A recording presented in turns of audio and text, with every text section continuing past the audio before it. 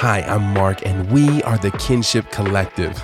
We're ending otherness. We're growing solidarity by celebrating one another's stories, lamenting one another's stories, and reimagining Scripture together. As I look ahead into 2022, as we hold the realities that we felt in 2020 and 2021, I kept thinking about the importance of being true to ourselves. How do we hold our truths? The truths we've kind of come into, the things we've worked hard to reconcile, to reorient ourselves to throughout the pandemic. And then when we look ahead into a new year and we start to feel like, oh, things can be something different, sometimes there is internal conflict. So I thought, who better to talk about this with than our therapist friend, Katie Distelrath. She, from season 1, she shared this story about having to choose herself when it felt like choosing herself was going to disappoint everyone around her. And she talked about the ways that she had to learn to suspend judgment and to be gracious to herself, and how that led to cherishing herself. It led to new confidence, and it led to self-love. This is an incredible conversation. We hope that it helps you suspend judgment towards yourself, to be gracious to yourself, and to know that you are loved and that we're family. Check out our conversation with Katie Distelrath.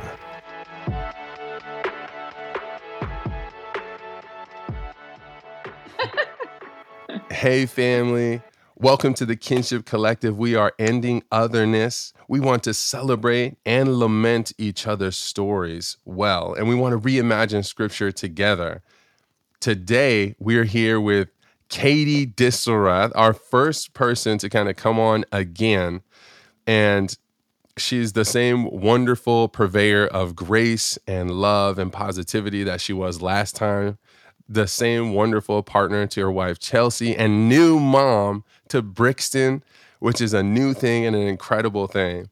And welcome, Katie. How you doing? Good. Thanks, Mark. It is amazing to be back. I was thinking about the last time we were chatting, and I think it was in the middle of the pandemic. And I remember getting up, getting ready, blow drying my hair, putting on makeup, and feeling like that was the first time I had done that in months, because no one really did any of that.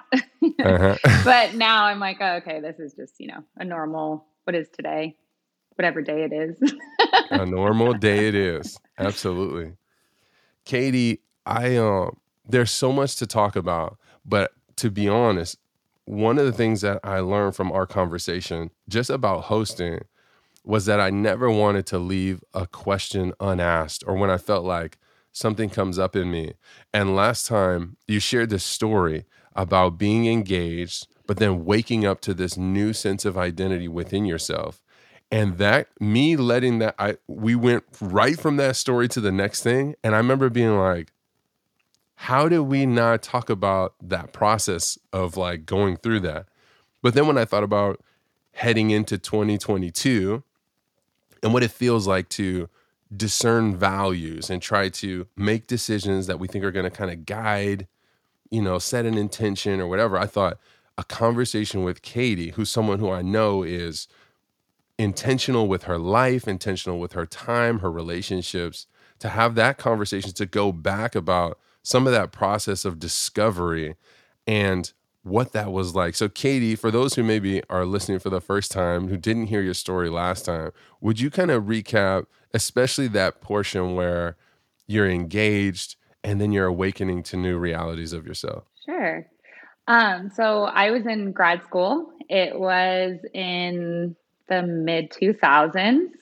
Crazy to say that, since we're now not in the mid 2000s. So I'm old, but anyways, and I was in grad school and had a long-term live-in boyfriend. While in grad school, fell in love with a woman in my program, and kind of figured that out 3 days before my boyfriend at the time and I took off for New York for Thanksgiving, where he proposed to me.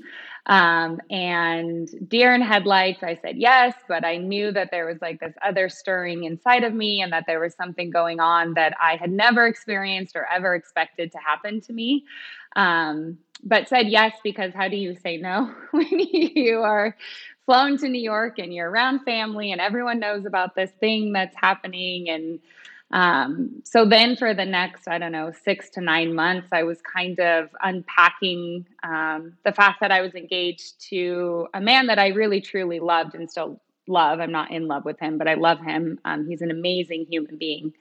And this other part of myself that I just started to learn about and discover, and to hold space for both of that while not judging myself or hating myself for the fact that I was living almost two lives, which felt really uncomfortable, but I had to allow myself the space to process and discover and unpack what all of that meant. Long story short, I did break off my engagement. But it was scary. I mean, I remember being really scared through that whole period. Again, not hating myself necessarily at all, but I mean, not liking that I was living two lives, but allowing myself that space to just figure out what did that mean and who was I and what is this new part of myself that I didn't know. But it was wild. Wow. And I totally broke his heart, and thank God we're still friends and he's amazing, married with a son. But it was rough. It was rough. There's a couple things that you said there that I think are really important, or that ring true for me. There's a lot of it. All of it's important to me. I think the first thing that you shared was about the pressure of that moment, because you talked about, because family is there and everyone knows this part of me, and you felt this pressure from people around you that you loved to say yes in a moment where maybe within you, you knew, I'm not in a place to maybe make this kind of commitment right now. What would you say to our sisters and brothers in the world who spend so much of their time doing the same thing? There's family around, people they love and cherish, and yet within themselves to maintain and have integrity would mean doing something that maybe disappoints a lot of the people around them. Yeah, that's hard. And obviously in 2010 or 11, whatever that was for me, I wasn't able to be authentic and lean into what I knew to be true. So it's not easy. I think it's one of those opportunities when you're faced with something like that to really be true to yourself. And there's this quote, and I'm not going to get it right, but it's something along the lines of choose a difficult conversation now instead of living into a horrible long-term discomfort, essentially. But having the confidence to be honest in the moment and say, something's not right, and lean into that difficult conversation then, instead of, for me, it was a long-term 9 months of discomfort. My fiance at the time knew something was up. He knew that there was something wrong, but I kept dodging him and the questions and all that. And I really did a lot more damage because I wasn't honest in that moment when I turned around and he was on his knee. And the immediate thought that I had was, oh God, oh gosh, like, what do I do? I can't, I'm not, yes, like that's what happened. Instead of being really honest in the moment with him to say like, hey, I don't know what's happening right now, but this doesn't feel right. And I know that would have been pain in the moment, but it would have saved him a lot of hurt and a lot of hurt to the people in our lives that I caused if I had the confidence in that moment to say that. There's when you say the confidence of that moment, that's stirring something within me. I'm wondering, because I think to me, that's one of the reasons, and I shared the story in our last episode together, but one of the reasons why I think where I find the most inspiration from you. There's a strong sense of self identity and self confidence. And I'm just wondering,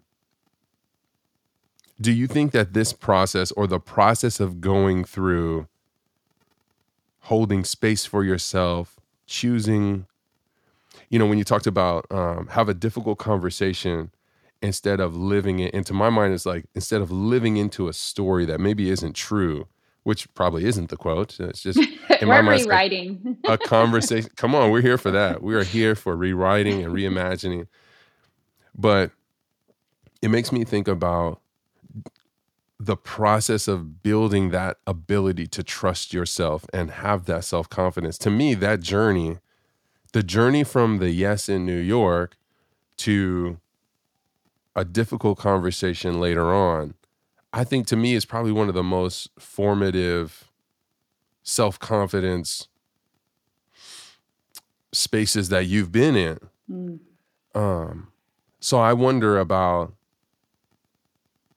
I just don't know if it's like, is it a self-confidence thing, or is it the opportunity that we're faced with to grow in confidence? And I'm sure it's both. There's like the ability to be courageous, to trust within ourselves. And there's the ability of like the relationship. Like if the relationship is strong enough, maybe even in a moment where there's so much expectation, so many people around, when it's with my partner, then I can still have this conversation. But I think that's part of the journey. Yeah. No, it's interesting that you say it's kind of both in the same, or you can hold both and have that confidence, but also grow the confidence. And for me, I think that year or so when I was trying to figure myself out, I was not true to myself and I wasn't confident in who I was. And there were a couple other times in my life when that was the case. But I think that's why it's so easy to say yes, because I wasn't confident yet in who I was and what this new story or this new chapter of figuring out parts of myself meant.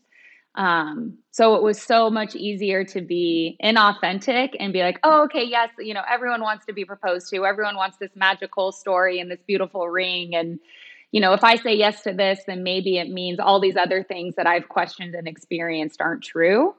And I don't have to then go down this journey of discovering myself and feeling uncomfortable or not being confident in who I am, which is not a comfortable space for me, because I like being authentic and I like knowing who I am and I like putting that out into the world. And so that year or so was super uncomfortable for me. And I lost a lot of myself in that process because there was a lot of lying. There was a lot of having to look myself in the mirror and not liking who I saw, because it's like, oh, okay, cool. Like you're saying, you're living this one thing, but then over here in the corners of darkness, you're like figuring out this other thing.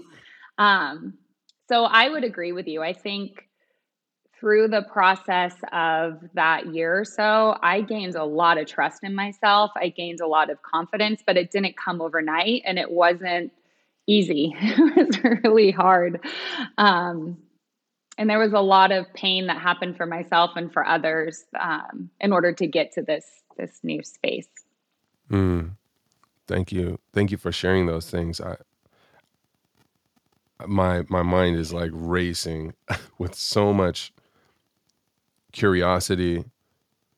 I'm thinking about the compromises that we make. Mm-hmm. And for me, I think I've been in a season where I was just evaluating these small compromises that they undermine self-trust. So when we talk about self-confidence, every decision that I make against the intuition of my heart, against the truest truths that I know to be true within me, whether those things mature and change or transform, if I make a decision today that goes against that, then I lose my ability to trust myself. I lose my ability to trust my heart. And I think that that's something that we're all dealing with. And it's the opportunity we all have every day to grow self-confidence is to be true to those things within ourselves. And like you're saying, no matter how much pain it feels like they will create. And when I look at you today, almost a decade or a decade plus from Ooh. those moments, it's how incredible. And I think that we all want to be, when I look at you, Katie, I'm looking at somebody, I'm listening to somebody who is walking, like you said, walking in authenticity and integrity to her story, her faith, her family, her values, her beliefs. And we all want to be in that place, but it requires that we make the decisions in many times. Sometimes the family around and the expectation around, it's right in line with who we are, and we get to kind of like, it's almost like you can ride that wave. Mm. But I don't think that person whose personal wave and the wave of people around them, I don't think it creates the same kind of self-confidence as the person who has to wrestle through the season of choosing self over almost everybody else. Mm-hmm. And that is a really, really hard season. And it sounds like a whole lot, but you talked about holding space for yourself. What did that look like during that season while you're figuring it out and wrestling with what was true and how do I maintain integrity and this new authenticity? Because Mm-hmm. it wasn't like you were lying before you fell in love in your program, and then all of a sudden something is new. There's a new reality. So how did you hold space for yourself to wrestle and to be true? Yeah, that's a great question. It was such a crazy time for me. I'm not even sure how I did it, to be honest with you, or Right, what I right. created. I just know looking back that I allowed it. Um, I was so busy. I was working full time. I was going to school full time. I was doing a part time internship. I was living these two crazy lives, one as a straight woman, one as a woman that was figuring out her sexuality. So I don't really know, Mark, exactly what I did. I think I took it day by day. I allowed myself to have moments of joy. I allowed myself to have moments of sadness. But I never allowed myself to unpack and the self-hatred that could happen easily when we are walking in an uncomfortable situation where maybe we're not living into integrity. And that's really hard for me because I like to have integrity. I like to be authentic. Um, but in the process of allowing myself to figure it out and allowing myself to almost live these two different lives, I was being authentic, if that makes sense. Like I was figuring out what authenticity would look like in this next chapter in my life. Mm-hmm. Um, I had one friend who knew everything, and that was a good escape for me. I could speak with him and kind of process what was going on. But to tell you what I did, I don't even really know because it's such a blur when I look back at that time, and sometimes I wonder how I even got through it. Oh yeah. Oh man. Yeah. I think for me, what feels really important is that you didn't stuff the new things. Hmm. You didn't stuff them or try to force them into the thing. And this is kind of interesting. It feels like, I don't even know. For me, it feels scary um, to think about, but I think about, you just gave yourself the space. You just didn't shut it down. I don't know. Like giving yourself space. It's not like you had tons of space. You're saying like I Mm-hmm. was doing an internship. I was working. There wasn't tons of space out there. But what you didn't do was stuff the new attractions and then just try to like force yourself into a story that no longer felt true. Mm-hmm. And one of the reasons this feels important to me, Katie, is like you said, this is in 2022. I feel like I am hearing, and the world is waking up to different things. And so many people have found themselves in stories, living into lives and stories that aren't true for themselves. Mm-hmm. And they've never had to do, they've never had to disappoint everyone around them to maintain integrity within themselves. And in my mind, that happens with career. It happens, I think the deepest, most scary parts is with family, Mm-hmm. where family's expecting you to be one thing and you're waking up to something new. To me, what feels really important is when you talk about having that person with you that you can be honest and candid with and kind of like put it out there. So for me, when you said like the one thing I can point to is I had a friend who knew everything. Mm-hmm. And for you as someone who, is a therapist and has practiced therapy and has walked with people through difficult times where they're learning to trying to figure out who they are, what they want, where they've been, where they're headed. Can you share a little bit about what it means to be able to express that full authenticity? So instead of suppressing, you're able to express it and then almost like process a little bit with this one person. Mm-hmm. Yeah, I do think that's so important. And I have to say that I think being a good listener, I think not judging is really important. I guess as I get older, I realize that we all have our stuff. We all have the things that we want to keep in the corner and not address, not let the world see, not bring to the light because we might disappoint, or maybe our family unit doesn't look as it seems to the outside world and there's things going on or whatever it is. But I've learned as I've gotten older what a gift it is to just listen and not judge. And I've had friends recently who have shared with me some pretty dark secrets in their mind about things that they've done in the past or things that they've gone through or choices that they made. And I think the greatest gift we can give is just sit there and listen and say, gosh, that must have been so hard. Or I'm so sorry that you had to go through that and you didn't have someone to lean on. Or something I recently said is, how am I going to judge you when I know what's in my closet? Like, why am I going to sit here and, pass judgment on the choices that you made when I know that I'm not perfect? I will never be perfect. And I will continue to make mistakes, but by the grace of God, I will be forgiven and I will continue to learn from the mistakes that I make. And I think it's so important if we all faced each other that way and treated each other that way. I don't think we would have deep, dark corners of our lives that we wouldn't allow people to see or put the light to, because we would know then that we are faced with grace and love and acceptance and understanding that life is messy and everyone has that mess. No one has a clean house. Like, no matter how much I clean my kitchen today, there's still mess in there, So Yeah. What feels interesting to me is when you share about that, the ability to be gracious towards others, it feels like the road towards that is encountering grace for yourself. Mm-hmm. And I think that I just don't think everybody has encountered real significant enough grace for themselves.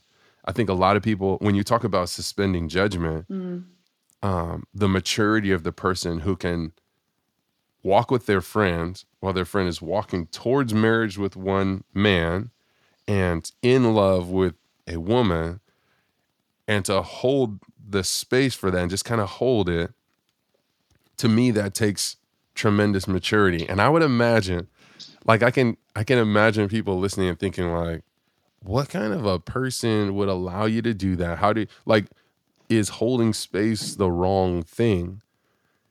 And I don't know, for whoever that is listening. I don't think it is the wrong thing. I think it's grace. I think it is allowing you, because it's never my decision to I don't know what your life is. I don't know what your journey is, and I can't tell you what that move to make is, but to give you the space to kind of discover what is most true and just be alongside while you're making your decisions, I think is a loving thing to do. And whether that is right or wrong is a different conversation, but I do think it is loving and it honors you and it honors the space that you find yourself in. But like I said, I do think that there are a lot of people who have either never really encountered grace.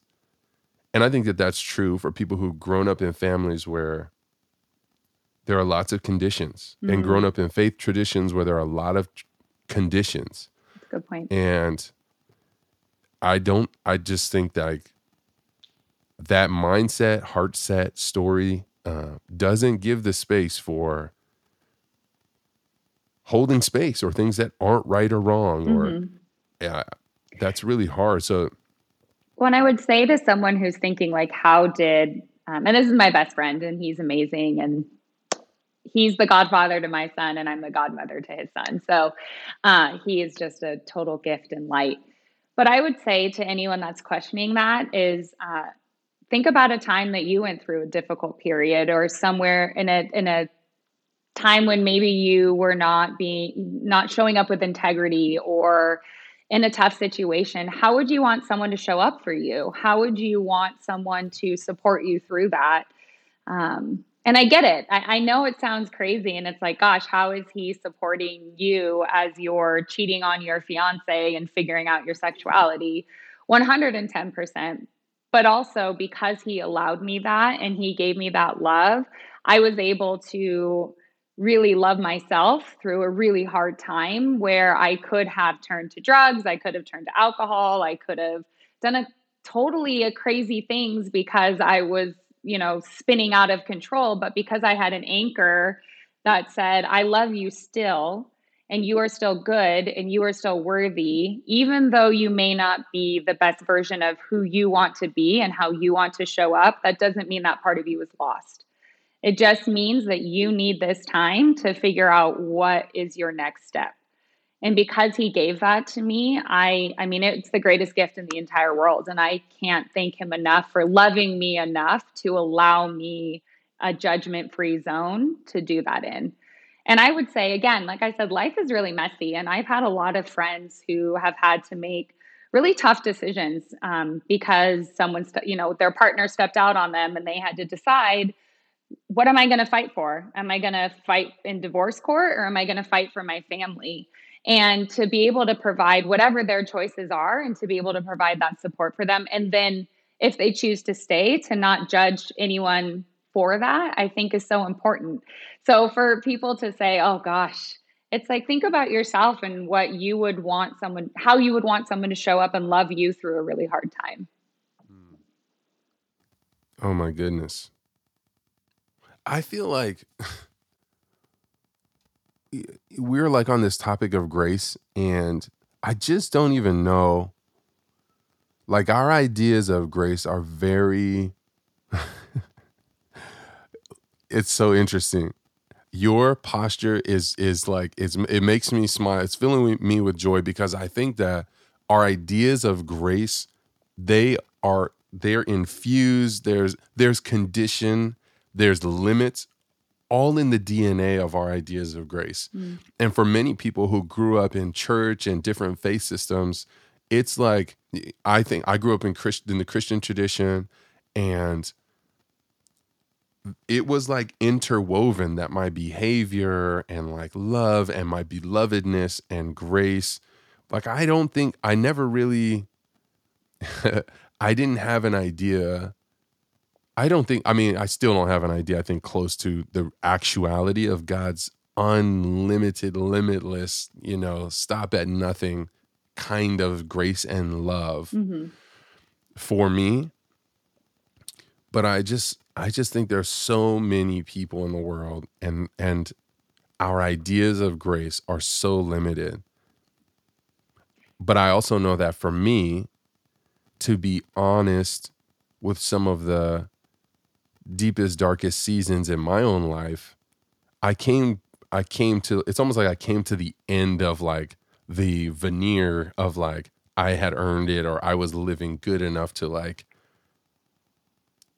it's not even be worthy of grace, but that my idea of grace had to be shattered because my behavior could no longer even like rationalize that story, that story of grace. So it was like, I had to, redefine grace because a conditional grace I didn't fit in that anymore Mm. because I had betrayed my own self. I betrayed my trust. I betrayed the stories that I thought were true, my truest values. And so I had to, it was this season of like rediscovering something bigger. And this again goes to this point where I think we're all in a space, whether it's like Instagram technology, we're all in a space where it's like, I don't think these old stories of grace or right or wrong, they're not quite fitting where I'm at right now. Mm-hmm. And we need space. We need to hold space for a reimagined story of grace. Really interesting. Yeah. I also think you talk about Christianity and religion, and that's how we understand grace, which totally makes sense, right? But I also think a lot of religion is created by man. And so man needs us to be able to check boxes because we want to know, are you this? Are you that? Are you this? Are you that? So it would make sense that if we're being taught grace through man's lens, then there are a bunch of conditions that you need to meet in order to get this grace. But if we're looking at God, the relationship, and we're looking at the love that God has for us, then there are no conditions on grace. And I wish that we could all face it that way, right? So I don't need to sit here with my checklist to make sure that you're checking all the boxes to get grace. Instead, I'm just going to give it to you and know that giving it to you means you're going to live into it and you're going to be a different person because I was able to extend grace to you with no condition, with no judgment, with no, okay, Mark, if you check this box, this box, this box, then you get to have this grace. It's like, no, let me just give it to you and see the wonderness. That's wonderness. I think I made up a word, but see what's going to happen with you in this time and season because someone extended that to you. Yeah. Yeah, I think I'm looking back to the times in my life where I'm most disappointed myself, where I was most afraid of losing things that were valuable to me, and the ways that people extended a grace that I didn't even have like the imagination for at the time. Mm-hmm. Because I think back to what you said about like my deep dark closet secret or whatever you talked about, the corners, the dark corners. Um, it's for me, it's like it's that thing. I think everybody's own thing is like this monster of a Mm-hmm. thing that's like because it's your own thing. Uh, and but other people have their own thing, and but the people who can be honest about their own thing, they're the ones who have the capacity to help you be honest about yours. Mm-hmm. And it's almost like if I'm learning to love myself, I don't have time to like it the energy, the space, or I'm not in a place to judge you for yours because I'm still trying to hold mine with tenderness and kindness and be gracious to myself or encounter grace, discover grace for my own self. Right. And I it's hard. I think I keep coming against this thought. It's like, are there enough of us out there being beacons of grace? Then my next thought is, how am I practicing grace? Like it's not like, you know, it's not an arrival. Mm. So there's so much, there's like, there's grace for like my annoying dog. There's grace for children. There's grace for my partner. There's grace for business partners. And to really be like this beacon of unconditional grace is radical, but it's also, it's extraordinarily radical. That word is like, I think it's played out, but it's like, it's something way different. Mm-hmm. And I don't think there's a lot of us out there. And by us, I'm trying to include everybody listening Mm-hmm. because I don't got it. But then there's just the practice of that and the ways that there's the practice, the ways that transforms me, but that is costly. Mm-hmm. So how do I, when we talk about suspending judgment, now I'm thinking about how do I suspend expectation? Mm. The prerequisite to resentment or frustration or man, and to be able to be gracious and just to see you as someone on your journey, just like I'm on mine.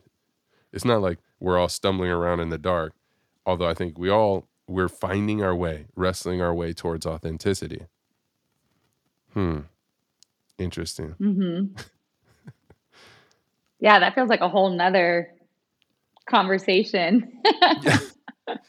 Oh man. Yeah. Yeah. Because that cost is really important. But when I do think about that cost, I think about there's a couple of things. There's a cost to authenticity, cost to grace, and not like a Jesus paid it all cost, but it's like the cost, the everyday kinds of costs of living into that way of being, Mm-hmm. and to invite others to be their full selves. And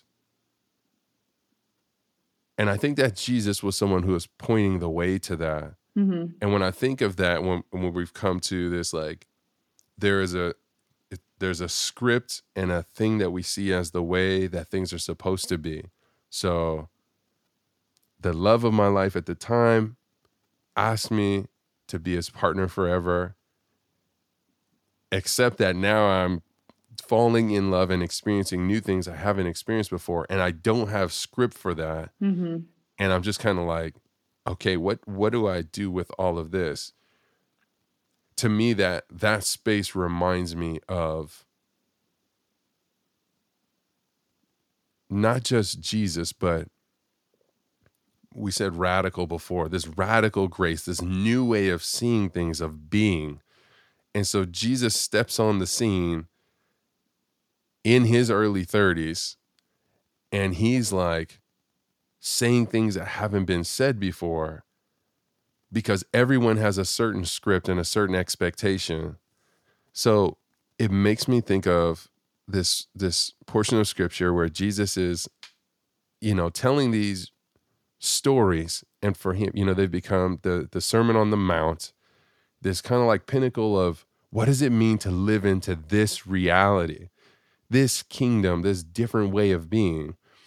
And I want to share, let's look at this passage from Matthew 5, and we'll see how far we get. I'll start with this point, and then we'll go to another kind of later on down the passage about love and who gets love. And in my mind, and where we're at now, it's like who gets grace. So Jesus is sharing these like formative stories, and we've talked about like the story we live into and having a difficult conversation, but living into a different story. Jesus is interrupting the ways that people have told the story of Yahweh, and he's telling a new story, and it's not new, and he'll say this word fulfill, and we can get into that. So this is Jesus in Matthew 5, all right? Jesus says, "Do not think that I've come to abolish the law or the prophets. I've not come to abolish them, but to fulfill them. For truly I say to you, until heaven and earth pass away, not an iota, not a dot will pass from the law until all is accomplished. Therefore, whoever relaxes one of the least of these commandments and teaches others to do the same will be called least in the kingdom of heaven. But whoever does them and teaches them will be called great in the kingdom of heaven. For I tell you, unless your righteousness exceeds that of the scribes and Pharisees, you will never enter the kingdom of heaven." Then later on, he describes these different situations that it plays into. And in the last one, he says, "You have heard it said, you shall love your neighbor and hate your enemy. But I say to you, love your enemies and pray for those who persecute you, so that you may be sons of your God who's in heaven. Sons and daughters of your God who's in heaven. For God makes the sun rise on the evil and on the good, and sends rain on the just and on the unjust. For if you love those who love you, what reward do you have? Even tax collectors do that. If you greet only your sisters and brothers, people you know, what more are you doing than other people? Don't even the Gentiles do the same? You therefore must be perfect as your heavenly God is perfect. So that's Matthew 5, verses 17 through 20, and then 43 through 48. So, Katie, on the back end of our conversation about self-discovery, authenticity, truth, scripts, stories, expectations, people around us, like what stands out to you from this passage today? So much. As you're reading, I'm just like, I love when you read scripture. There was a part where it talks about, well, one, the love thy neighbor, which I want to get to, and thy enemy. Why don't I start there, actually? When you were reading that, I was thinking about how you could take it literally and say, oh, I need to love my neighbor and I need to love my enemy. But I was thinking about it in a way of there are parts of ourselves that we don't love, and there are parts of ourselves that feel like the enemy. And so when I was going through this kind of transformation and understanding of myself, if I had not shown myself love, if I hadn't loved those parts of myself that, like we talked about, others could have judged me for and said, oh, how are you doing this? Right. I think I would have been in a different situation. So I think we need to look at scripture, and we do this very well. And I love how you also look at scripture, but look at it beyond just the black and white text of it. And what more could this be telling us? And so again, as you were reading that, I was thinking about, wow, I think that we all need to love ourselves. And that's that grace, right? That's showing that grace. If you're going to love your enemy, if you're going to love the parts of yourself that are not the greatest or that you want to hide away, if we can do that, just think about how much better world we would be in. But that's kind of the last part of when you were reading that. That's kind of where my head went. Okay. I love that you invited us there to that place. I'm thinking like how powerful and important that we love the places within ourselves that feel like an enemy. The places that draw us away from the person we most want to be, participating in our world in the ways we most want to do it. And to me, my question becomes love. When I think about how I love someone or something, when I grew up, love meant commitment. You stay committed to something. My therapy, kind of the last 2 years of therapy journey, love has become devotion and tenderness. And so when I think about what your best friend did for you to show you tenderness, and when I think about what it means to love ourselves, and especially these places that are, when we talk about the enemy, I just think about woundedness. There's woundedness that drives self-preservation, and the ways of self-preservation that become, I think, walls or barriers or practices that they're not going to get us to the intimacy, the devotion and tenderness we want from ourselves or the people around us. But they served us at some point to protect us. But now I'm thinking about, again, who came up in our first conversation, Brene Brown. And it's like the courage to engage, and there's a real vulnerability to ending practices that are self-preserving, like not communicating my truth, not communicating emotions, and trying to preserve the people around me. So I'm like, I become the human sacrifice in my home or in that particular relationship or at my job. And what I feel like you're inviting us to, and what Jesus is inviting us to, what you're inviting us to from this interpretation of what Jesus is saying is, how can we be tender and devoted to ourselves in a way that can hold space for those most wounded parts that are most incongruent with what we want? And to me, it starts like, why do we want what we want? And Mm. is that want really in line with who we really are, or some of the deeper, truest parts of ourselves? So I would ask you, what would it look like to love? Well, you have some responses to that already. So you share what you're thinking, but and then I want to know what you think about how do we love those places within us that feel like an enemy? Hmm.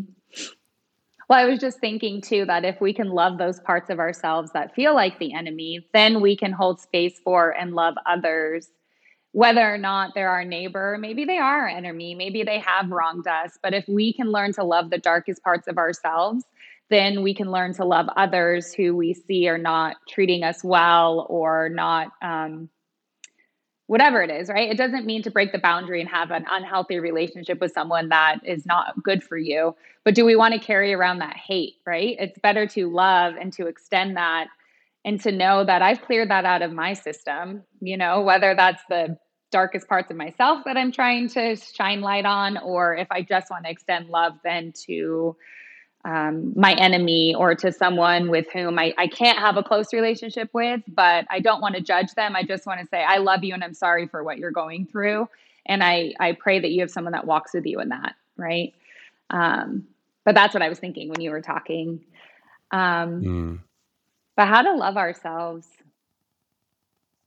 Gosh, I don't know. Cause I feel like I just do it, right? Just like I love you and I love your family and I love your wife and I love our church, like I just do it. So I don't know. I think it's so much easier to extend that to others that I challenge us to turn it inward.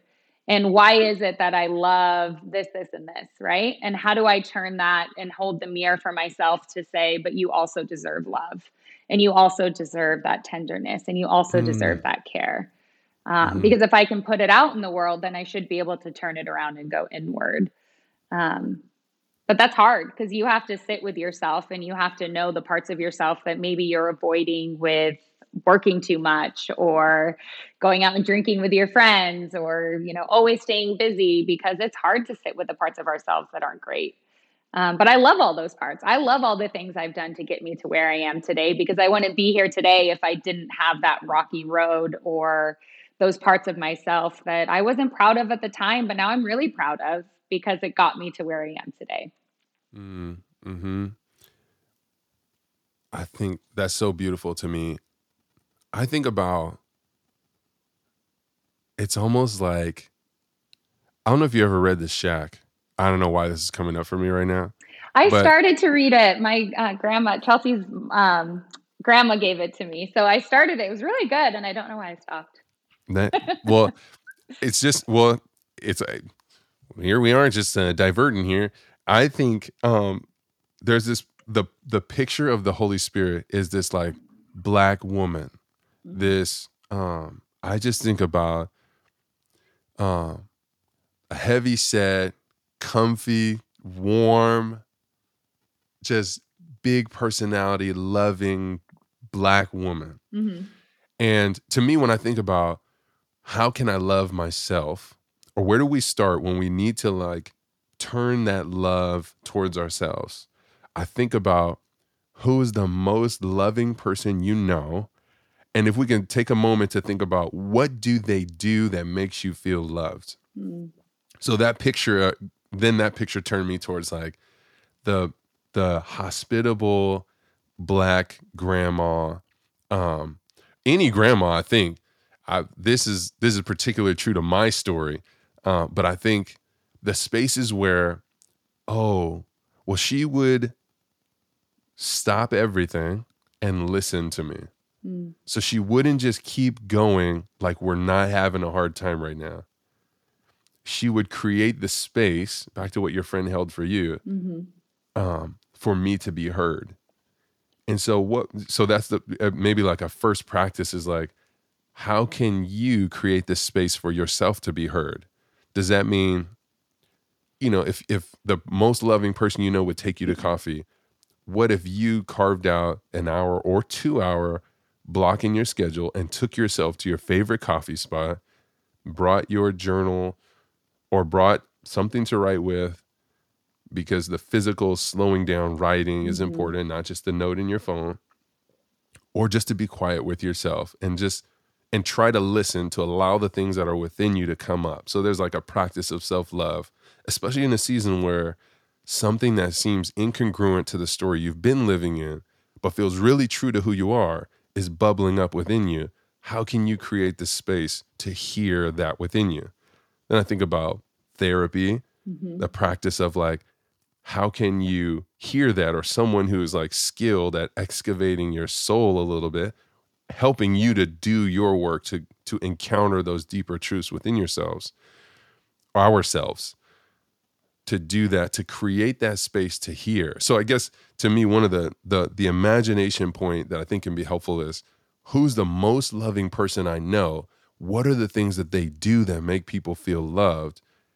And then you can write a list of that. And then how can you do those for yourself? Mm-hmm. And what I And was so, hearing, what kept coming up for me is just being intentional.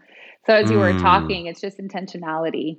It sounds like for that first step is just be intentional with yourself, with your time. And I don't know. I don't think we do that well as a society. I don't think we intentionally slow down enough to spend time with ourselves and to hear what's really going on. Because it's our inner voice. It's that really quiet inner voice. It's that gut feeling. It's that, that to me is where the real stuff is, right? But it's so easy to stuff it down and to say, no, no, no. Similarly, when I turned around and he was on his knees and there was that little voice that said, no, right? But for me, it was like, I am not listening to you, little voice.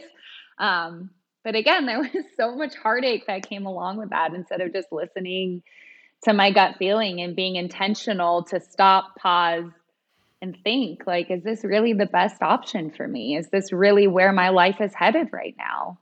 Again, all part of my story, and I'm really thankful for all of it. But if, I could help someone not go through that same pain, it's just what you said, is being intentional and listening to yourself and giving yourself that space to do it, right? And to not judge yourself through it, because you're going to find some things out about yourself that might shock you.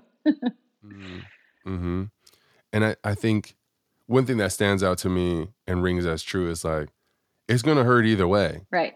So it can, and that hurt, that painful, do we want to be people who avoid pain at all costs? Or do we want to be the people who are living into the most beautiful, truest expression of who we are for this one shot that we got? Right. You We know, got one shot. it's so true. Oh. And the quote came to me, it's short-term pain or long-term dysfunction. So when you said dysfunction, it popped into my head.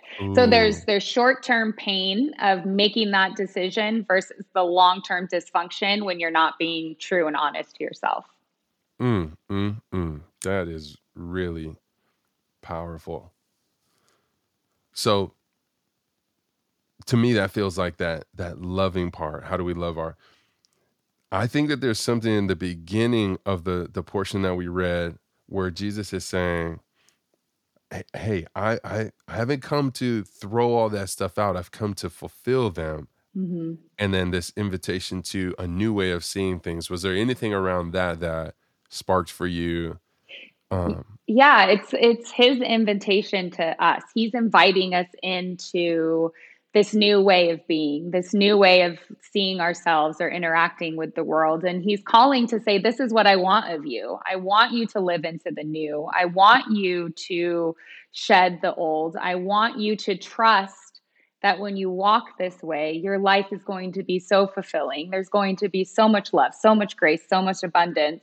But you have to trust me and trust yourself enough to say, okay, here I am, and this is the direction that I'm going to head in.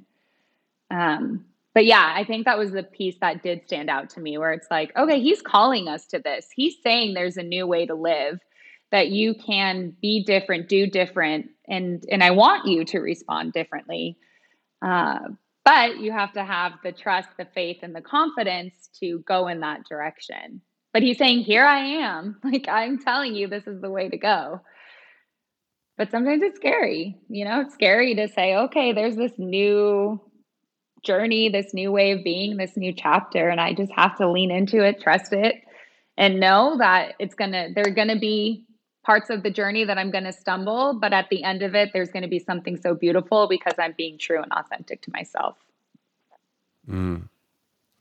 When we read this story, I think a lot of times we're reading it in as history. So this is what Jesus did. Jesus did that. He kind of did this, that, and the other. And when you say Jesus is inviting us to be these same kinds of people that say, hey, I'm not here to abolish everything you've ever known, but let's discover what those things can look like now. Mm-hmm. It doesn't mean that it's not true.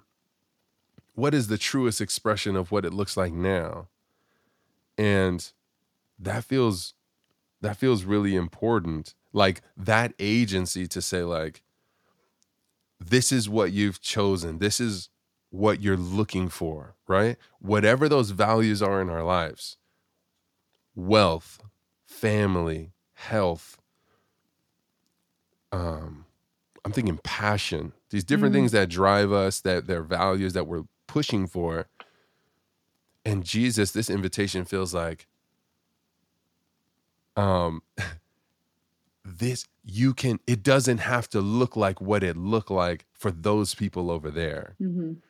And so for hundreds of years, thousands of years, people have read some of these texts or told the stories to one another through their own lenses. And Jesus came on the scene and said, I hear what you're saying, right? You've heard it said this, but I'm saying to you, this is what it looks like, or this is a new way of being.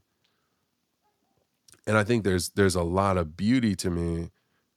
And when you talked about fear, there's a lot that just comes up around like, what is it going to look like for you, for your one life that you have?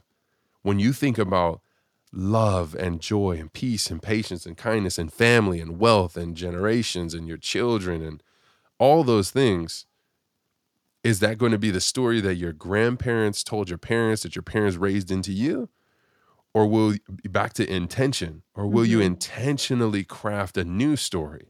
And when I think of your life, Katie, you've intentionally created a new story that hasn't been without pain. It's come with a lot of pain. Mm-hmm. Pain you've chosen and pain you have. We don't get to choose all of our pain. Mm-hmm. But would we rather live a reactive life based on all the scripts and stories we've been handed, or be intentional and live a proactive life where we create the story that we feel is most true and authentic and loving towards ourselves and our neighbors? Mm-hmm. How incredible. And when you choose that life, and that's what you put out, and people feel that. People, when you talk about confidence or giving grace or holding space, when you have walked through your own fire and you've gotten to the other side of it, people feel it and they know it. And they too then feel like they can walk through their own fire alongside you, right? And I think that's so important. And that to me is what authenticity is to say, hey, I've been through my fires too, and it wasn't great all the time, but I made it through. And now look at this life that I have because I chose to lean into my authenticity and my truth. Instead of living what the world tells me I need to live, I listened to my voice and God's voice and developed a life that I am proud to live. And I want to come alongside you and be a part of the story that gets you to the life that you are proud to live. Speechless. We have to leave the intentional, just the space of the sound. Goodness freaking gracious. Oh man. Katie, I don't know whether to say this like on the recorded part. I'm gonna say this on the recorded portion. You know, when I think about like, if I was ever to do a show that was like, where you have like the standard 3 folks that are gonna like talk about life and things that are happening, you're like on the top list of those people that I just feel like there's so much wisdom, joy, perspective. And I think part of that is because you've gone through your own fire. Mm. You can sit squarely in your space. You can look yourself in the mirror And that looking yourself, that loving yourself is that invitation to others. That's where I think about those quotes about like, yo, your healing is tied to my healing and the world's healing is all tied together. I think you're such an incredible beacon of grace and love. And I'm really, really grateful that you share your time, your presence with us again. Thank you so much, Katie. We appreciate you. Thanks, Mark. And thanks for having me back. It means a lot. Absolutely. It's incredible. So, I mean, there's so many takeaways, I think, from today's conversation, but I really think for those of us who are staring some challenges in the face, I think one thing that stands out big time is like, Katie to me is this image of what it looks like to be true and to take that short-term discomfort instead of choosing a long-term dysfunction, and to think about 10 years from now, if you're true and you are intentional with your life, don't think about the discomfort of this moment, but think about what about 10 years from now when you've matured and transformed? And even if that 10 years, you're going to be 60 or you're going to be 50 or 70, or you're going to be 30 or 37, man, the invitation to an incredible life well lived, set in intention. How beautiful. So just know you are so loved and there's no bounds to God's grace for you. There's nothing you could do to disqualify yourself from God's incredible, radical love and grace for you. And it's that love and grace that like gives us permission to be our full selves and welcomes us into our full authenticity. And like the goal of our podcast and now organization is that like you would know that we are all experiencing those kinds of things and we are all family. That's what it means to be human. So you are loved and we are family, and we can't wait to like meet you, hear from you, and see you soon. So, adios, family.